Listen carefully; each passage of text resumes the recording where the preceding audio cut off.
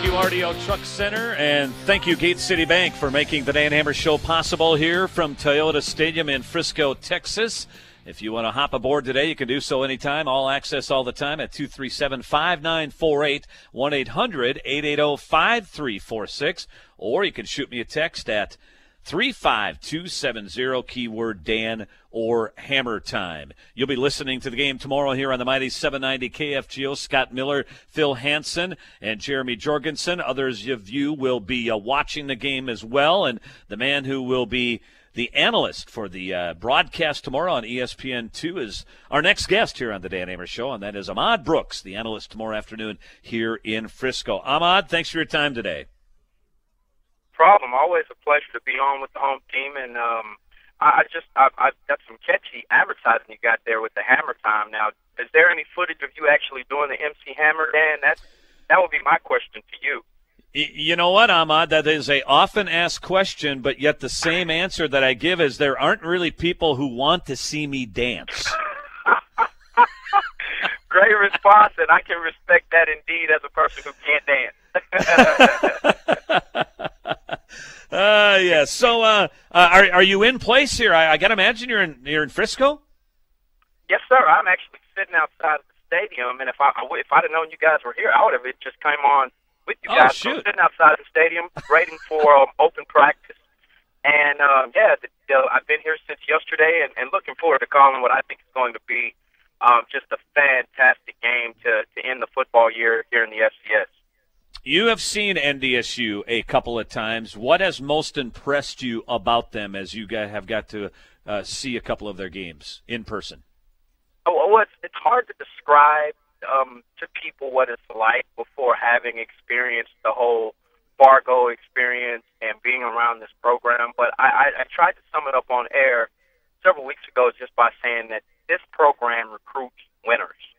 And, there's one thing to be said when you start looking at stats and, for even a guy like me who's an analyst, when you look at numbers, those things can impress you. But there's one stat that, that you don't account for, and that's heart, and that's the way people play. And when you have winners like that, their will is just a lot greater. And so I think from the first thing that I noticed was that this is a team that plays together.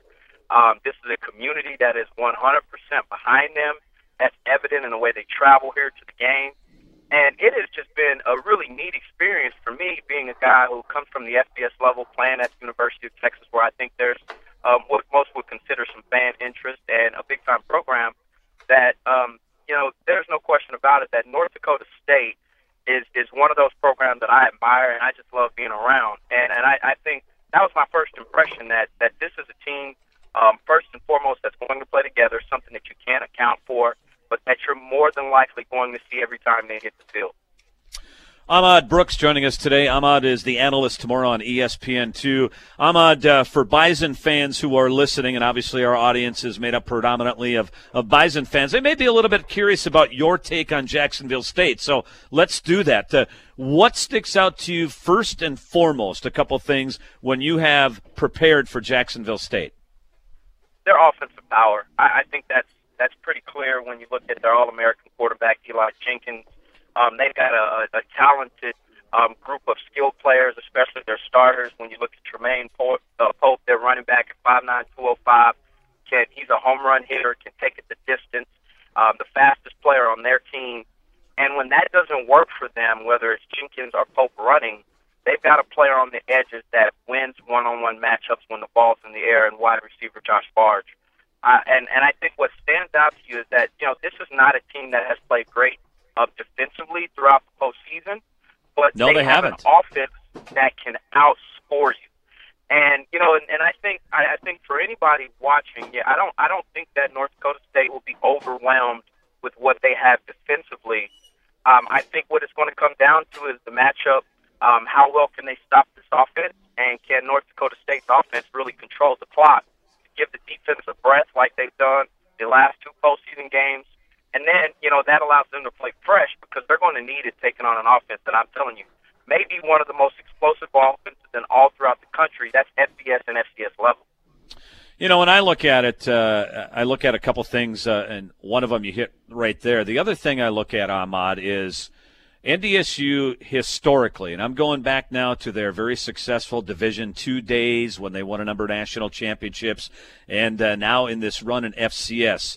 When they are winning football games, they are out physically. The physicality check has gone their direction. I mean, as you've studied Jacksonville State's defensive line, do you think that they can withstand the punch that they're going to take tomorrow, play after play after play, and for a number of minutes? How do you see that matchup? Because I think that's a huge matchup. As much as you say the matchup between Jacksonville State and their skilled players offensively against the Bison defense, I wonder if NDSU has an edge with the offensive line against Jacksonville State's defensive line.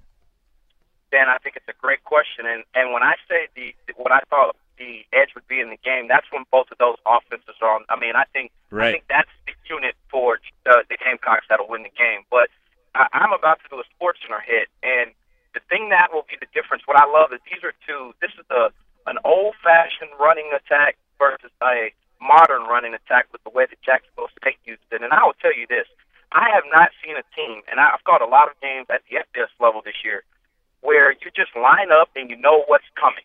And I can tell you this much, that power game that North Dakota State has, this is nothing that Jacksonville State has seen all year long. Now, they've seen teams that have that package, but not this style of play where they line up, you know exactly where the ball's going, and as you said, they're going to out-physical you at the point of attack. And King Frazier, with the way that he's been running the last couple weeks, he's also putting an emphasis and an exclamation point on a physical run game. You know that the offensive linemen for North Dakota State like to muck it up, get nasty, and be physical. But now when you have a presence like King with the way that he's running, that will be the difference in the game, because the key to the ball game for me, the overall key for North Dakota State, is to control the clock. And you control the clock by doing what they've done the last two times out, running the ball down an opponent's throat, sustaining drives throughout the course of a game. And I don't know if there's a better team in football that can close at the end of the game the way that North Dakota State has. Particularly, you look at that 16-play drive at the end of the last ball game. I mean, that's what dreams are made of as a coach. That you've got a team that can wear opponents down at the point of attack. And for the Gamecocks, if I'm them, my main concern is how do I stop the power running game for the Bison? Ahmad Brooks will be the analyst tomorrow on ESPN2. Ahmad, of course, the big storyline all week long and for the last couple of weeks has been the NDSU quarterback situation. We're going to hear from Carson Wentz for the first time since its injury in the press conference that starts in about 18 minutes. I want you to play head coach right now. If you were the head coach and you have seen the body of work that Easton Stick has put on the table since he replaced Carson Wentz, and if Carson Wentz is 100%, what are you doing tomorrow with your quarterback situation? That's the million-dollar question, Dan. And, and I'll go out on a limb here and say that from every indication that I've gotten from Easton Stick and the feel that I get from this young man's game, he's a superstar in the making. So I don't think you can necessarily make a bad decision. But if it were me, I stick with the freshman. I stick with the guy that got us here. I stick with the guy that I really saw develop versus Richmond. I hear the talk about Carson Wentz, and keep in mind, I've never seen this kid live, but I've seen him on tape. He's got that live, powerful arm that every quarterback dreams of having. But there are some intangibles that I think Easton Stick is showing early on in his career that make you think that this kid could leave the program being the winningest quarterback in the history of this program, which is saying a lot. What are those intangibles? What are those intangibles that you've seen, Ahmad, out of Easton Stick? Well, it's things that I haven't seen, Dan, to be frank with you. I hear the stories of him being a gym rat. I hear the stories of him being stuck in the film room and locking himself in there and really focusing. And then what you see on the film when I watch is a guy that has complete command at the line of scrimmage. I think he's getting his team into the right plays.